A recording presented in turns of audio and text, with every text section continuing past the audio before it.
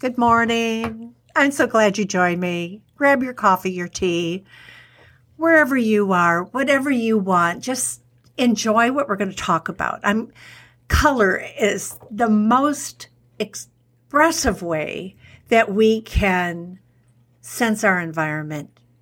Early on, I learned about color. I'm sure you have. It's all over the internet. However, my fascinating first step into color world and what people talked about was restaurants. And if the restaurant is a lot of red, then red is that energy, and there's other things attached. There's some signs attached to red, but most of it is happiness and energy. So when you go into a restaurant and you eat, boy, it's really good and you're happy, you're having a good time and you're conversational, and then you want to get out of it. It's a little bit a high energy, even though it's a low frequency. So what does that mean about a frequency? Well, every color has its frequency range, and it's all within the visible spectrum. What I did as a homeopath is I was curious as to what does color do in the dimensional form of color. Much has been written about it. Actually, one of the earliest writers is a book on color remedies created by Ambika Wauters, Wauters. I'm sure you can find her on Amazon. The provings that she did with her groups of people, now homeopaths do provings because we want to see what a remedy does, and it's a whole internet search for you. What happens is that we've actually taken color and then you've reduced it and energized, reduced in energy. And that whole process creates a little bit different, higher vibration. My guess is goes into a few more dimensions, but that's just my supposition. And also I'd like to, at this time, also give Lynn Forsyth a wonderful degree of applause because she took a lot of Ambika's information and actually captured it, the proving, in a very simple form. So hats off to both of them. But I was curious. I already had an energy oil in Whole Foods on the shelf, but I wanted to see myself what a color remedy would do if you put it on your wrist and used it as an essential oil base. So if you're still following me, what I did is I took glass tubes and had drinking alcohol, 100%, not rubbing alcohol, drinking alcohol, and put it in the tubes. That captures and holds the frequency much better. So I'm in Scottsdale, and it's a really hot sun in the summer. So I think it was July or August, but the sun is at its best. We're closer to the equator than some of you, and the sun is a good time to be putting something out to collect it. But there's a theatrical colors. They're almost I don't have the professional name for it, but they're like a silky, but film it's a film that's in special colors with very, very little interference of dust or clear. It's very, very clear. And I went to one of those places that sold it and collected some very clear, unobstructed pieces of color. And I spent a long time looking. There's so many colors, even the blue range or the green range.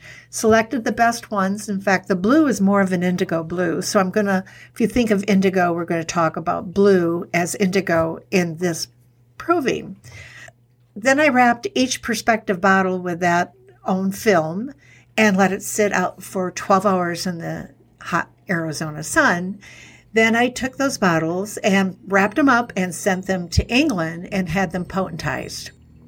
What I did from there is we've already had the provings because Ambika Wauters did them, but I was more curious I wasn't sure how much a color, that kind of intense color, more pure, not heavy, not destructive, but just pure color, vibration, would do in essential oils that somebody could put on their wrists or their ankles and have some shifting going on.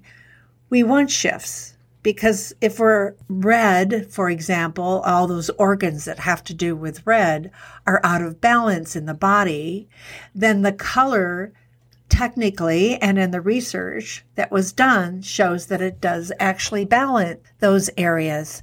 So all these colors are very balancing in the human body. What I'd like to share with you after I give you a touch more background in the following segments is talk about each color and what I saw did, and technically what I like to quote Edgar Cayce's book too. He talks about the glands specifically that the colors are relating to. In Whole Foods, since our product was in Whole Foods and could demonstrate, I actually took an Aura video station, and some of you who may have had your Aura printed, you could see either orange or one of the colors in your head, and then all the colors are around it. But in actuality, what was happening is that anybody who puts their hand on the plate of this software actually shows on the monitor a moving, breathing in and out aura. So when it's captured in a lockstep moment. But even though it says orange, it could have been red, or it could have been, I found anything within 2 colors away from that spectrum. So orange could have been the next one, yellow, or it could have been red. When we did do this in Whole Foods with varying people who wanted to come by, it was all volunteer, of course, and they wanted to see where their aura was, but then we would put a color on their wrist and watch what happened as the color was used and what happened with the on time, in time, living auric field. And that's what I'm going to also share with you in all these colors, because it was totally amazing. We could also see not only the auras balance, but the chakras balance at the same time. And I can tell you what we found. And that's just what I can give you is what we found and what I found. To this day, I'm still a little amazed. It's not quite what everybody thinks. So stay with me. The next one's going to start with red. And may your world be as colorful as you want to make it. Because boy, color's very healing. Life is color. Take care. Enjoy your coffee.